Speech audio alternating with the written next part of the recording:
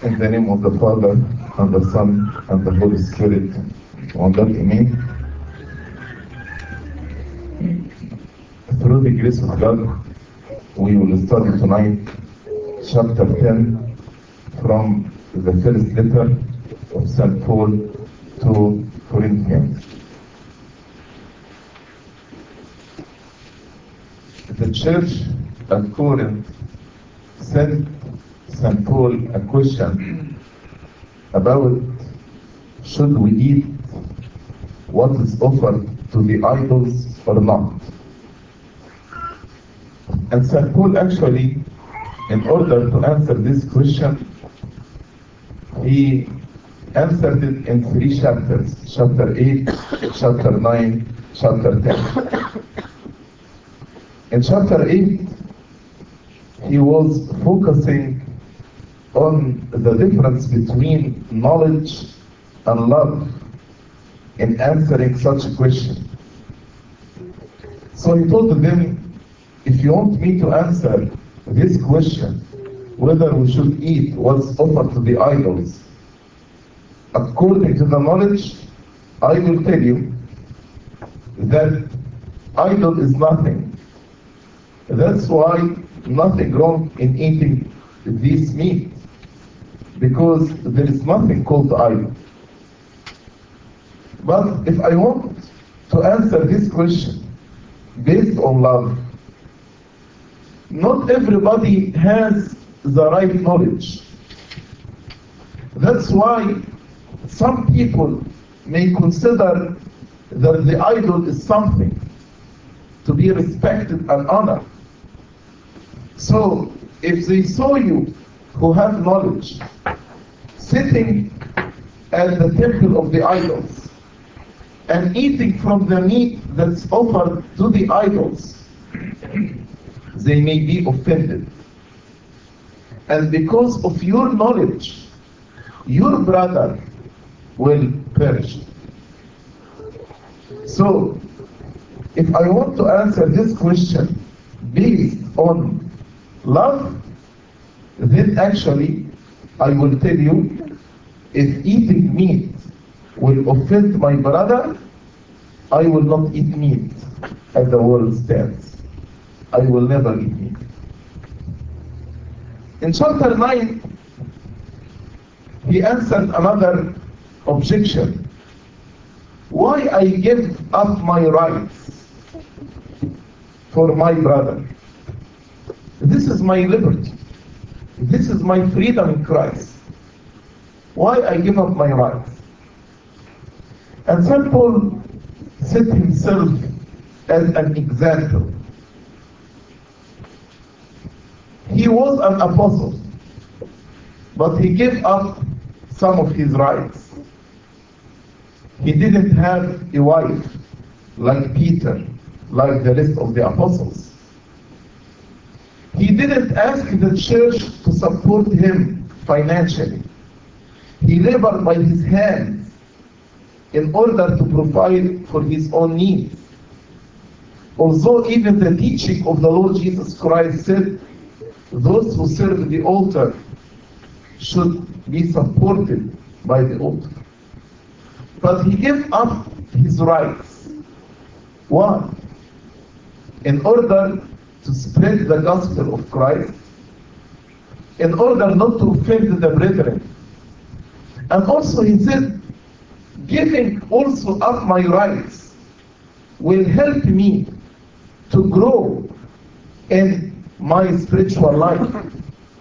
That's why he concluded chapter 9 by saying, I discipline my body and bring it into subjection, lest after I preached others, I myself be disqualified.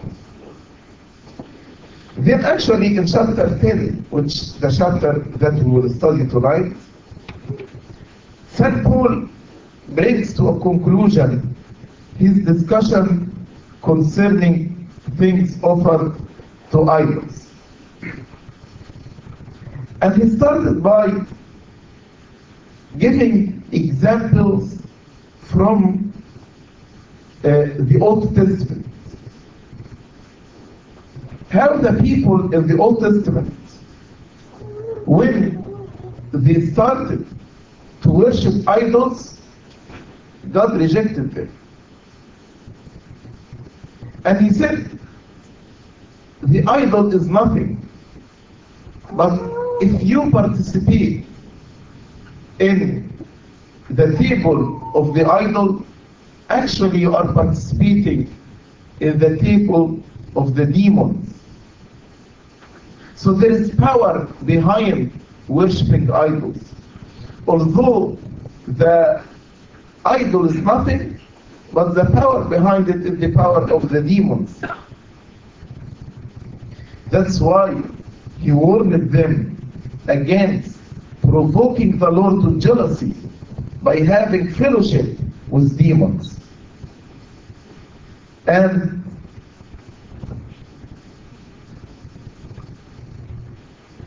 he rebuked those in Corinth who also eating sacrificial meat in the idol's temple. And he closed this chapter and this question by giving a specific instruction concerning meat that was sold in marketplaces. What should I do? And also, if I am invited to a house of unbeliever, what should I do? Should I eat from the meat or not? And then he said the Christian principle, that Christian should do everything for the glory of God and provide no occasion for others to stumble. And he asked them to imitate his example, to follow his example in not offending others. So let's start studying this chapter from verse 1. Moreover, brethren, I do not want you to be unaware that our fathers were under the clouds, all passed through the sea.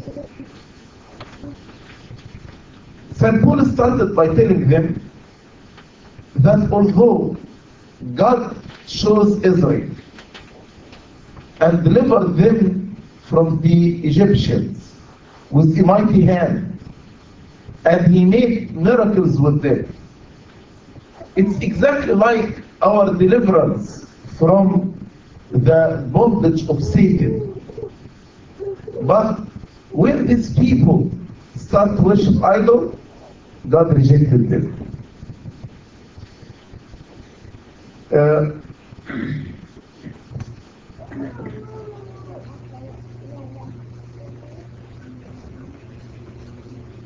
So now he enforces the lesson that we should not offend others by participating in the temple of the idols, pointing to the warning given in the journey of Israel from Egypt to Canaan. And he used this journey as an example of our journey to heavenly Jerusalem. So the journey of Israel from Egypt to the promised land is like our journey from the land of bondage, being in the kingdom of Satan, to heavenly Jerusalem. He said, I do not want you to be unaware that all our fathers were under the cloud, all passed through the sea. What does it mean that they were all under cloud? This cloud that was overshadowing them represent the presence of God. How God was overshadowing them by his cloud. This cloud actually protected them from the heat of the sun by day and gave them light by night. So this cloud represents the existence and the presence of God. All of them passed through the sea. He is referring how the Lord opened a way in the midst of the Red Sea, in the midst of the water, to deliver them from the hand of the Egyptians. And St. Paul in verse 2 said, this is a symbol. Symbol of what? Symbol of baptism. As it said in verse 2, all were baptized into Moses in the cloud and in the sea. How we start our journey with Christ? By baptism. And how the children of Israel started their journey? By baptism. They were baptized. Crossing the Red Sea is a symbol of baptism. But when he said they were baptized into Moses, what he meant by into Moses? Baptized into Moses means they entered the old covenant. The covenant that God made with Moses. Because our baptism not into the old covenant, but the Christian baptism is into the new covenant. We are baptized into Christ. But they were baptized into Moses means they entered into the old covenant with God, not the new covenant. Because Moses was the servant of God, representative of the Old Testament covenant of the law, as our Lord Jesus Christ is the new covenant. All were baptized into Moses in the cloud and in the sea. What does it mean, in the cloud and in the sea? As I told you, the cloud represents the presence of God, and the sea is the water. So we can say the cloud represents the Spirit, the Holy Spirit, and the Red Sea represents the water. That's what the Lord said in John chapter 3. Unless you are baptized of water and Spirit. Water and Spirit. So the water is the waters of the Red Sea, the Spirit is the cloud. Verse 3. All ate the same spiritual food. All ate the same spiritual food. Why he called it spiritual food? He was referring to the manna. And he called it spiritual food because it was given from heaven to them. And all of them ate from the manna. And the manna represents what? It represents the communion. And that's exactly what happened after the child is baptized. He takes communion. So after they were baptized into Moses, they ate from the spiritual bread that was given to them supernaturally. As God gave us His body and His blood on the altar. Verse 4. And all drank the same spiritual drink, for they drank of that spiritual rock that followed them, and the rock was Christ. I'm sure you know the story when Moses hit the rock in Rephidim, and water came out of this rock. And he called this water spiritual water, represent what? Spiritual water because it was given to them miraculously, supernaturally. And the water here represents the Holy Spirit. You know, when the Lord in the Gospel of St. John stood in the last day of the Feast of Tabernacles, and he told them, whoever believes in me, fountains of living water will flow from him. And then St. John commented on this by saying he was referring to the Holy Spirit to be given to the believers. So the water here, the spiritual water, represents the Holy Spirit. And after baptism, the child is anointed with the holy oil and receives the Holy Spirit. But he said here that the rock followed them. They drank of that spiritual rock that followed them. But literally, the rock did not follow them.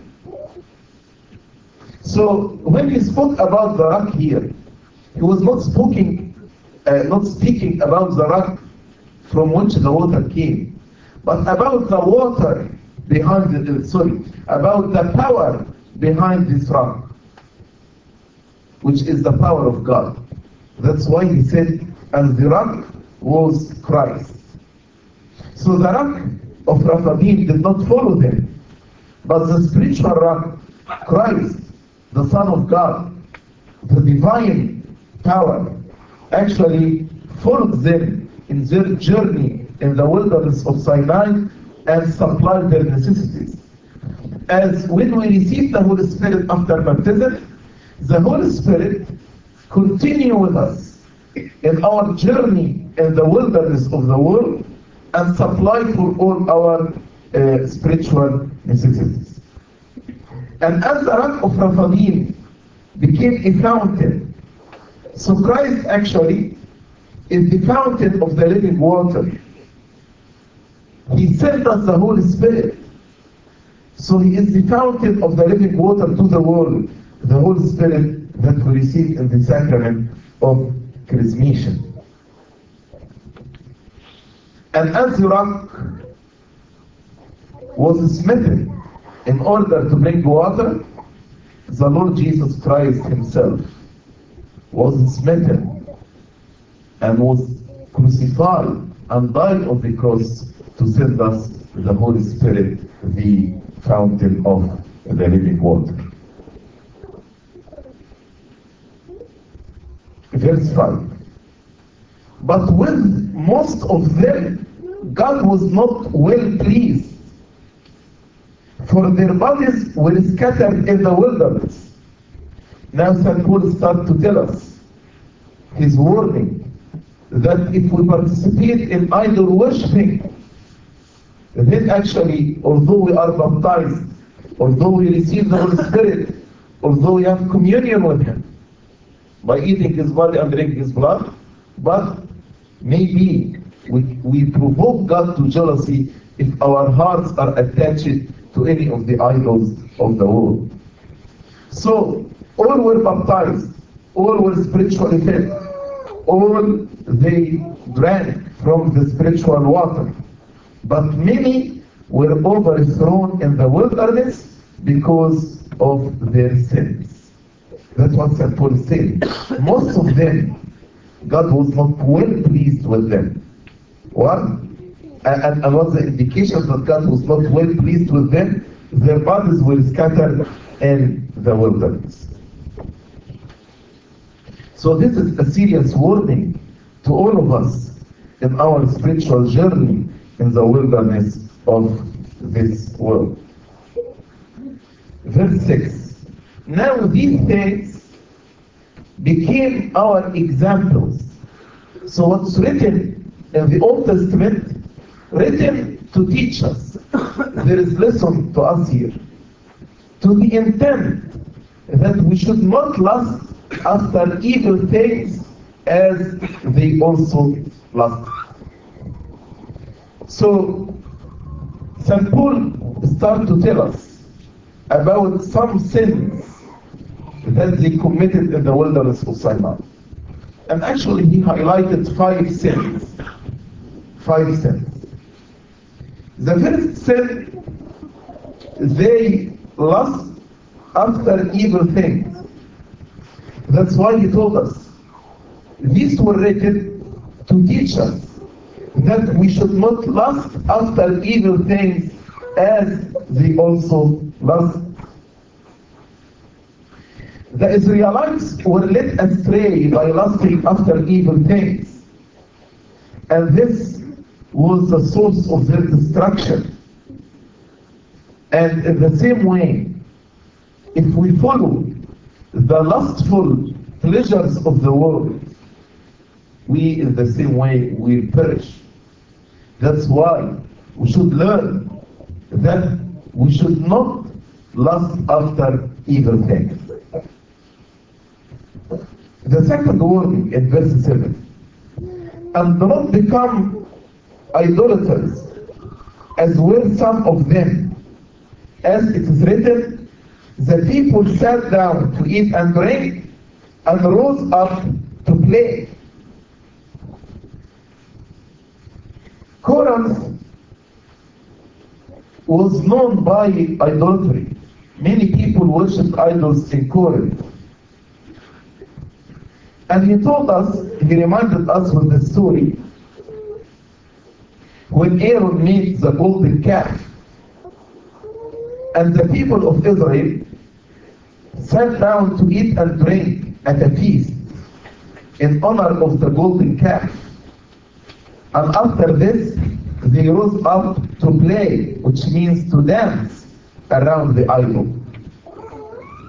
And this was a warning to the Corinthians to avoid and stop going to the banquets in the idol temples and all the festivities accompanying the worship of the idols. So he reminded them that we should not displease God, number one, by not lusting after evil things. Number two, we should not participate in any form of idolatry. Now, love of money is a form of worshiping the idols. Ego is another form of worshiping the idol of the ego. And all these things provoke God to jealousy. The third warning, verse 8, nor let us commit sexual immorality, as some of them did, and in one day 23,000 fell. St. Paul is referring to the story in the book of Numbers, chapter 25, from verse 1 to 10, when the Israelites committed adultery with the women of Midian. But maybe for the first impression we can see some discrepancy between what St. Paul said and what's written in Numbers chapter 25. Because St. Paul said 23,000 died. But if you go to the book of Numbers chapter 25, you will find that the number is 24,000. So there is 1,000 difference. There are two explanations about this difference. First explanation, St. Paul said, and in one day 23,000 died. So, first day 23,000 died. Then actually 1,000 died on the following day. So the total number 24,000. But St. Paul mentioned those who died on the first day. Another explanation may be those who died were like 23,500.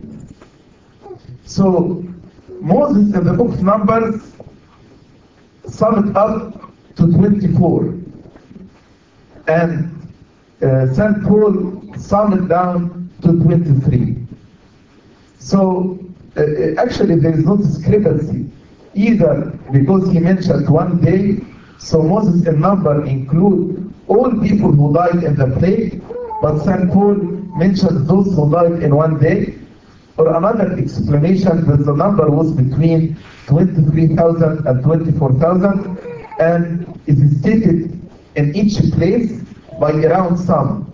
Either the smaller, St. Paul used 23, or the higher number, Moses the prophet used 24,000. So St. Paul is warning so far from lusting after evil things, all forms of idolatry, also from sexual immorality. Number 4, verse 9, nor let us tempt Christ, as some of them also tempted him, and were destroyed by serpents. St. Paul here is referring to the event mentioned in Numbers chapter 21 from verse 4 to 6, when people were discontent and complained that they will die in the wilderness. And God actually sent the serpents and destroyed many of them. So the lesson here, if we go through difficult time, if we go through hardship, we shouldn't be discontented over hardships or look for sinful pleasures of a former life, as the children of Israel start to think about their sinful pleasure in Egypt. Because if we are doing this, we are tempting God. And he said, let us not tempt Christ, as some of them tempted, and what was the result? They were destroyed by serpents. And the last warning, so number 1, we should not lust after evil things. Number 2, all forms of idolatry. Number 3, we should avoid sexual immorality. Number 4, we should not tempt Christ. We shouldn't be discontent if we go through difficult time. Number 5, nor complain, as some of them also complained and were destroyed by destroyers. Actually, when God punished Korah and his company, the people start to complain, as we read in Numbers chapter 16, verse 41 and 49. And they complained against Moses and Aaron. But God took this complaint against his men as if they were complaining against God himself. And that's why they were destroyed by the destroyer. As we read in the book of Numbers, 14,700 perished. And St. Paul here actually is hinting, because the people at Corinth were complaining against him and casting doubts on his apostleship. And when he said they were destroyed by the destroyer, he was referring to the destroying angel that was sent by God to kill all the firstborn of the Egyptians. And here just I want to mention that being a complainer is not right. Some people all the time, they complain and complain and complain. And this is considered a sin. They are not satisfied, they are not happy. All the time they have something to nag about and to complain about. And St. Paul here is saying, let us not complain, as some of them also complained and were destroyed by the destroyer. These are the 5 things that displeased God. Although they were baptized into Moses, although they ate from the spiritual manna, although they drank from the spiritual water, but God destroyed them in the wilderness. Why? Because they lusted after evil things, because they worshipped idols, because they committed sexual immorality, because they tempted Christ by being discontented over the hardships, and finally because they complained against the men of God, Moses and Aaron, and that's why God destroyed them. So these are historical facts designed to teach us great lessons. We should avoid all these forms of sin, lest God will be displeased with us. As he said in verse 11, now all these things happened to them as examples, and they were written for our admonition, upon whom the ends of the ages have come. So these are examples for our admonition, in order to learn lessons from these examples. What did he mean by upon whom the end of the ages have come? Our age, after the coming of the Lord Jesus Christ, is called the end of the ages, because it is the culmination of all ages by the coming of Christ and by establishing the new covenant with us. So when he said, upon whom the end of ages have come, is referring to the people after Christ. Verse 12. Therefore, let him who thinks he stands take heed lest he fall. Many people out of pride, they think they stand, and they believe because they stand, they will not fall. But St. Paul is saying, no. The fact that you are standing right now doesn't mean that you will not fall. You need to be watchful, lest you fall. So, this is actually the greatest of all dangers, that you believe that you are standing and you are beyond falling. You are beyond falling. Actually, he who realizes that he might fall will be on his guard, will be watchful.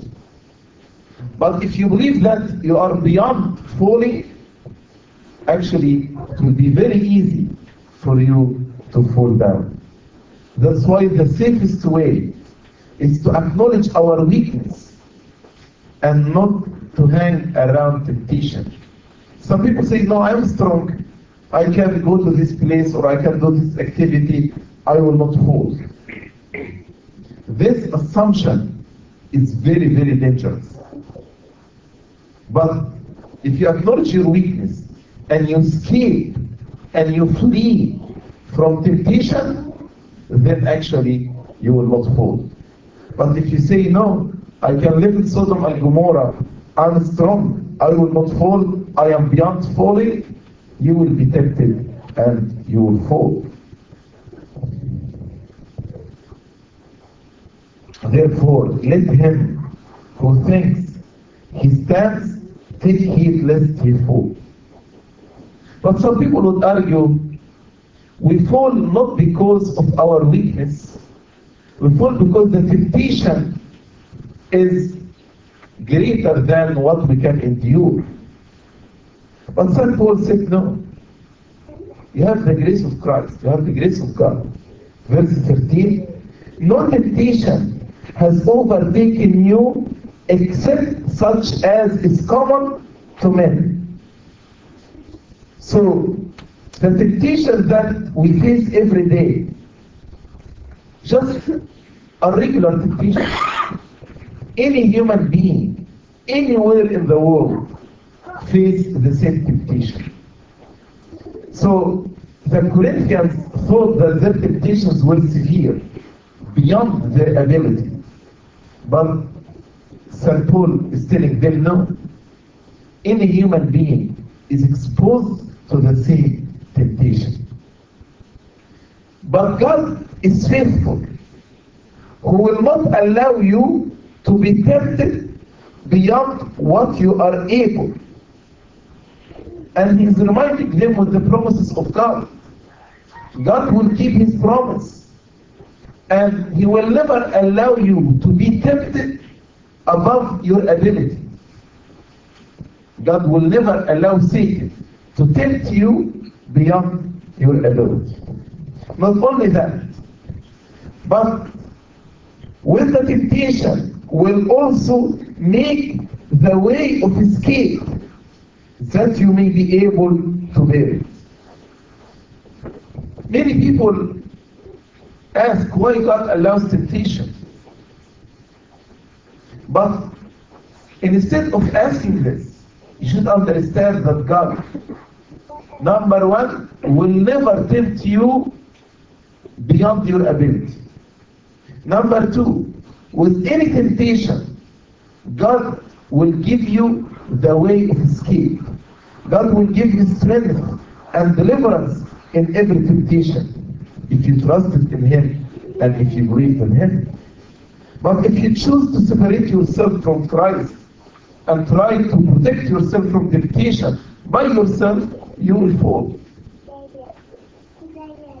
So the temptation here, we have to know these facts around temptation. All the temptation that we are facing are common to all human beings. That's the first fact. Second fact, God will never allow you to be tempted beyond your ability. Third fact, God will give you the way of escape with temptation. How to overcome the temptation. So it is up to you to trust in Christ and overcome temptation or to fall into temptation. All this introduction, St. Paul wants to come to this lesson. Flee from idolatry. As he said in verse 14, therefore, my beloved, flee from idolatry. Many people actually were eating the meat that was offered to idols and were offending people. That's why St. Paul told them in Corinth, idolatry is the greatest temptation that is combined with lust, drinking, and other forms of evil. And you as Christian, you need to flee from all these sins. Otherwise, God will destroy you, as happened with the children of Israel in the wilderness of Sinai. Some people say, no, I'm strong. I can go to the temple of the idols. I will not be tempted. That's why I told them, if you think that you stand, watch, lest you fall. So you should not linger with sin. You should not hang around sin, but you should shun sin. You should avoid sin completely. Flee, escape. The word flee means you are escaping from a danger. You are escaping from danger. From verse 15 to verse 29, 22, St. Paul is speaking about the idols' celebrations and the Lord's Supper. And in this passage, he is saying, although the idol is nothing, but there is power behind the idol, which is demonic power. So if you are eating from the meat that's offered to the idols, you are participating in the table of the demons. And you cannot participate in the table of the demons and in the table of the Lord at the same time. Otherwise, you provoke God to jealousy. Verse 15. I speak as to wise men. Judge for yourselves what I say. St. Paul here is appealing to their wisdom. Corinth is part of Greece. And Greece is very well known by philosophy and wisdom. So he told them, I know you are wise. you have the power of judgment. That's why I want you to use your wisdom and your good judgment to examine what I am going to say right now. I speak as to wise men. Judge for yourselves what I say. Verse 16.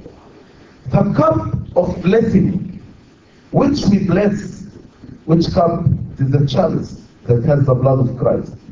The cup of blessing, which we bless, is it not the communion of the blood of Christ? And again, the cup of blessing, this is a name given to the cup of the Eucharist, the divine liturgy. And this statement, this verse, is a very clear statement about the reality of the blood of Christ. Many people, other denominations, say this is just a symbol, not the real body of Christ, not the real body and real blood. But listen to the words of St. Paul here. The cup of blessing, the cup of the Eucharist, is it not the communion of the blood of Christ? Very clear. The bread which you break, the bread that we use in communion, in Eucharist, in Eucharistia, is it not the communion of the body of Christ? These are very, very two clear statements about the change of the elements from bread and wine into body and blood of our Lord Jesus Christ.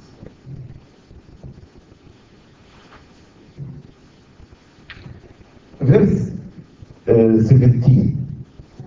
For we, though many, are one bread and one body. For we all partake of that one bread. St. Paul actually is explaining something in the rituals of the divine liturgy. Why do we use one bread? Why we don't use 3 or 4 bread? Why we use one cup? Why we don't use 3 or 4 cups? Why? Because although we are many, but all of us are one body, the body of Christ. That's why we have one bread. And also we use only one cup, because we are one body. So we Christians, though many, are all one body, the body of Christ. And if you recall the prayer that we say in St. Basil liturgy, after the descent of the Holy Spirit, Abuna says, make us all worthy, O our Master, to partake of your holiness, unto the purification of our souls, body, and spirit, that we may become one body and one spirit.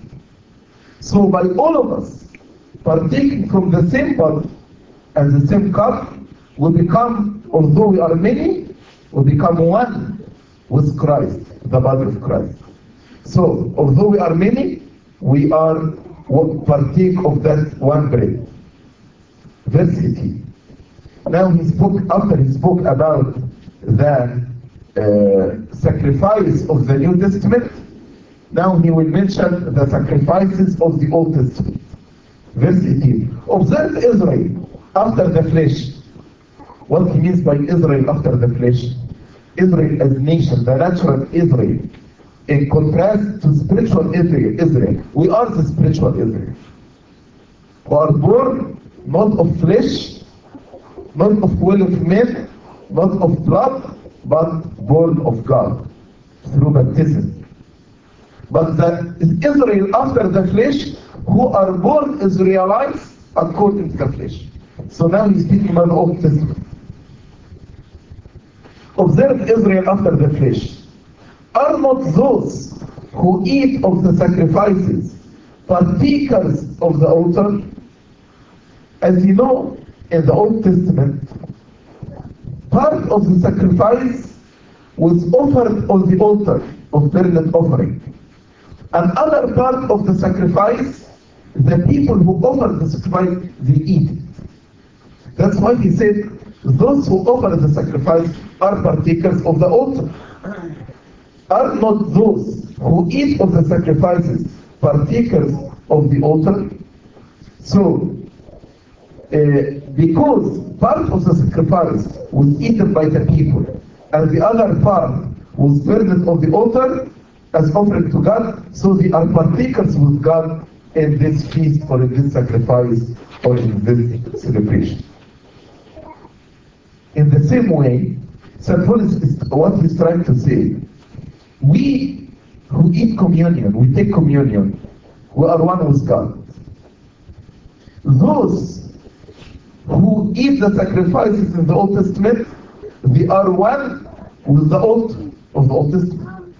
In the same way, those who eat from the sacrifices offered to the idols are one with the idols.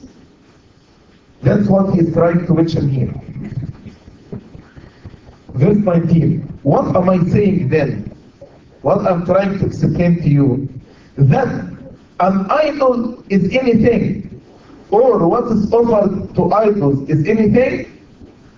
He's saying, did I deny what I said in chapter 8 that idol is nothing? No, I know that idol is nothing. So here, I'm not taking back my words when I said that idols is nothing. I'm not saying now that idol is something. I'm not saying that an idol is anything or what's offered to idol is anything. Rather, that's what I'm saying, verse 20. That the things which the Gentiles sacrifice, they sacrifice to demons and not to God. And I do not want you to have fellowship with demons.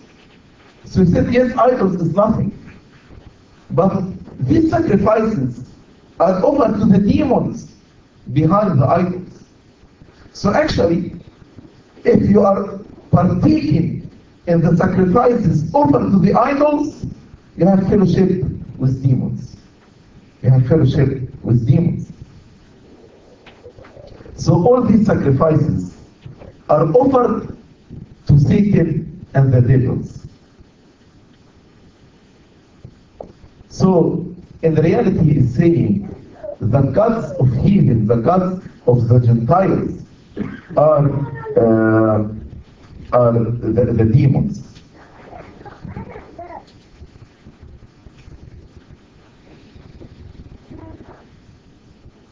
So, although the idol is nothing, but to those who worship the idol, this idol is reality for them. And this reality for them is not God, but this reality for them is the demons, Satan, and all the devils. That's why in verse 21, you cannot drink the cup of the Lord and the cup of the demons. You cannot come on Sunday and drink the cup of the Lord, and then you go and drink the cup of the demons if you eat from what's offered to the idols. You cannot partake of the Lord's table and the table of the demons. You cannot have communion with both, either to choose this or to choose that. But you cannot have communion with both, because you are one here with God, and there you are one with demons. So how can you be one with God and demons at the same time? You cannot. Verse 22. Or do we provoke the Lord to jealousy? Are we stronger than Him? He's saying, if we do this, we are provoking God to jealousy by dividing our fellowship between God and idols. And this is what we call duality, when we live dual life. Many of us, unfortunately, they are living this dual life. We come here and worship the Lord on Sunday, and then there is banquet or celebration or wedding banquet, and then we drink and we dance and we participate with the table of the demons. How come you live dual life? You cannot do this and that. Or you cannot serve here as a deacon or attend the church and take from the cup of the Lord. And then you go to nightclubs and you cannot. You have to choose this or that. Otherwise, if we are living dual life, we are provoking God to jealousy. And here St. Paul is challenging all of us. Do you know whom you are provoking to jealousy? This is God. Are you stronger than He? Can you take the risk of disputing with God and provoking Him to jealousy? Go back to the Old Testament and see what happened to the people who provoked God to jealousy. Their bodies were scattered in the wilderness of Sinai. So, if you don't do it out of love, do it out of fear. We are not stronger than Him. We are not stronger than Him.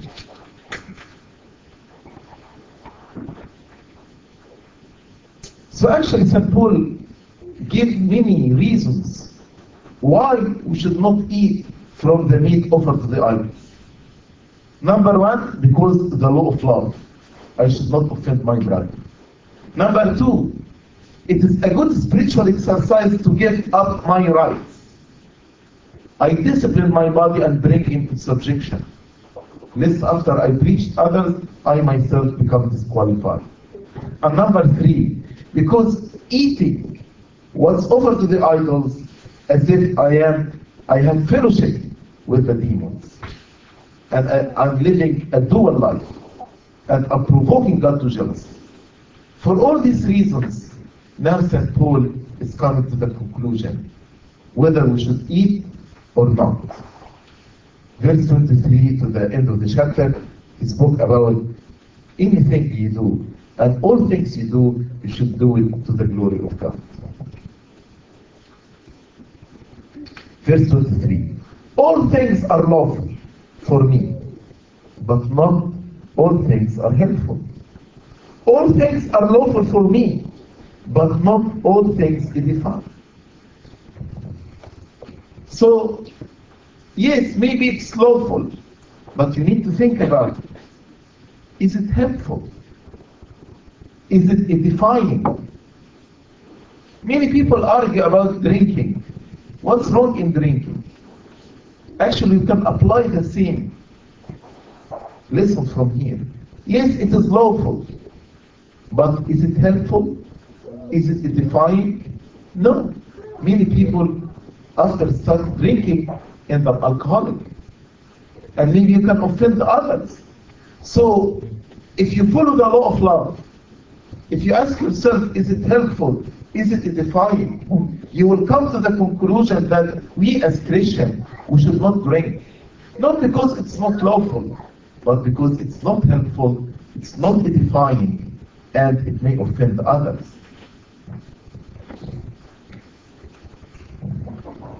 So, there are things are lawful. Lawful means they are not sinful in themselves. Lawful means they are not sinful in themselves, but they are not helpful or edifying, maybe to myself or to my neighbor, to others. That's why in verse 24, another Christian principle, let no one seek his own, but each one the other's well-being. Don't say, this is my right. Why I give up my rights for my brother?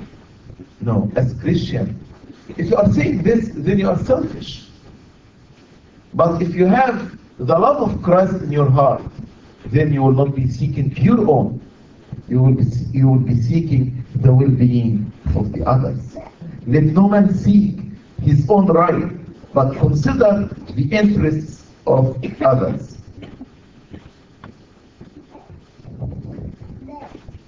And as an application, St. Paul is answering another question about eating the meat sold in the market. Eat whatever is sold in the meat market, asking no question for conscience sake. So, whatever is sold in the market, you may buy it and eat it. And St. Paul is saying, don't ask a question. Don't ask whether it is offered to an idol or not. Why? Why I shouldn't ask? Because idol is nothing. And maybe if you ask the question, you will trouble your conscience. That's why he said, for conscience sake. So, if you ask and then you heard that this meat was offered to the idols, a doubt would arise in your conscience whether you should eat it or not. That's why it's better not to ask any question. Just buy and eat it without asking any questions. Because we don't believe in idolatry. There is nothing called idols. But if you ask a question, then here, actually, maybe you are troubling your conscience. Verse 26. For the earth is the Lord's and all its fullness. Everything belongs to the Lord. He is quoting here one of the Psalms that we prayed actually in the third hour in the Akbay. All that is offered for sale is the gift of the Lord. All this meat is the gift of the Lord. So just buy, eat it, don't ask questions. Because the whole earth belongs to the Lord and all its fullness. What is on earth, like the animals that we butcher to eat it, belong to God. So don't ask whether it is offered to idols or not. Then another question, if non-believer invited you to a dinner. Verse 27. If any of those who do not believe, if a non-believer invites you to dinner, and you desire to go, and you want to go, eat whatever is set before you. Whatever he set before you, eat. Again, asking no questions for the conscience sake. So if you are invited to an unbeliever's house, a non-believer, go and eat without again asking any question, lest you trouble your conscience. But what if somebody is there and he told you this meat offered to the idols? How would you react? To begin with, you will not ask questions in order not to trouble your conscience. But if somebody told you, how are you going to react? Verse 28. But if anyone says to you, this was offered to idols, do not eat, for the sake of the one who told you. The person who told you intended to inform you because he believes that this meat is unclean because it's offered to the idols. So actually if you eat, you will trouble his conscience and you will offend him. That's why if somebody told you this meat is offered to an idol, don't eat it. For the sake of the one who told you and for the conscience sake. For the earth is the Lord's and all its fullness. Again, if someone points out that a part is from an idol sacrifice, then you should not eat. Not because the food is sinful, but in order not to offend your brother's conscience. Although you know that the earth belongs to God and all its fullness, so when you eat simply without asking questions, nothing wrong. But if you know, then actually your relationship with your brother is more important than eating. And you have to put his interest before your right to eat from this meat. That's why in verse 29 he said, conscience, I say not your own conscience, but that of the other. So conscience here is not your conscience, because you know that the earth is the Lord's and all its fullness. But your brother who told you this meat is offered to the idol, you will trouble his conscience if you eat from it. Then St. Paul said, for why is my liberty judged by another's man's conscience? If you eat and you don't care about his statement, then actually he will judge you. And St. Paul is saying, why you put yourself in this situation? To be judged and to be condemned just for some food? No. Give up your right. So do not eat, lest your liberty in Christ be judged and condemned by others' conscience, by the conscience of the weak brethren. Verse 30. But if I partake with thanks, why am I even spoken of for the food over which I give thanks? Again, don't eat, because although you are eating and giving thanks to God, but they will speak evil about you because you eat from this meat. So why something you actually are doing and giving thanks to God for it, why you offend others and make them speak evil of you?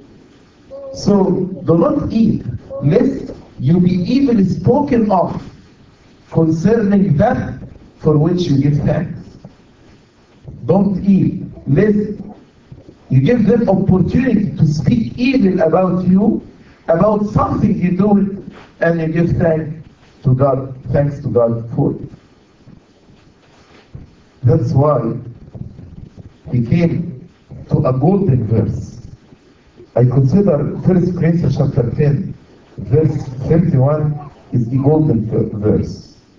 Therefore, whether you eat or drink, or whatever you do all to the glory of God. We Christians, we must order ourselves that we don't seek our rights or what pleases us, but we seek the glory of God. So whatever I do, I should ask myself, is this going to glorify God or not? If I'm going to offend my brother, I'm not glorifying God. So whatever you do, eating, drinking, or any other activity, doing for the glory of God. Some people say, you know what? No, I dress as I like. This is my freedom, my liberty in Christ. But if you offend others, actually are not glorifying God. So whatever you do, whether eating or drinking or any other activity, do it all for the glory of God. Verse 32. Give no offense either to the Jews or to the Greeks or to the church of God.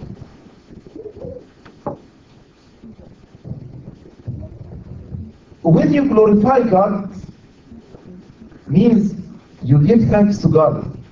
Not only you, but you are making others to glorify your Heavenly Father. Let your light shine before men, so they see your good works and glorify your Heavenly Father. That's how you do everything for the glory of God. That's why he said, do not give offense.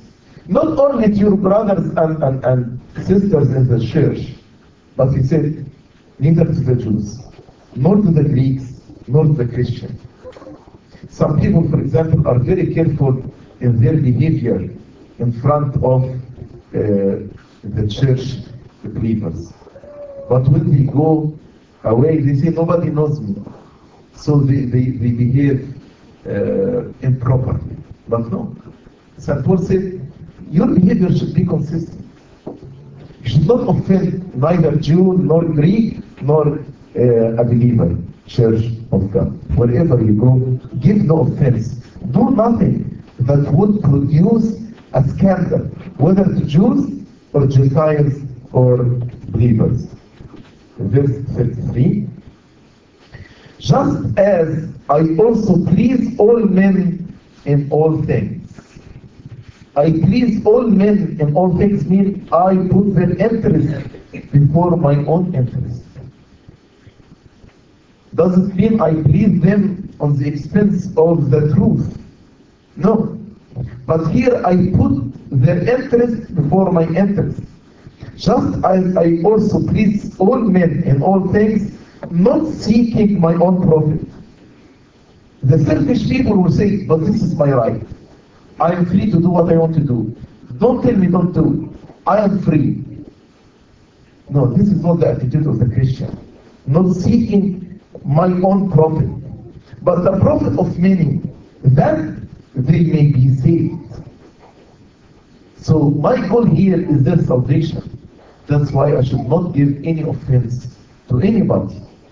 And I will give up my freedom and my rights in order to please others, in order to lead them to salvation. Glory be to God forever and ever.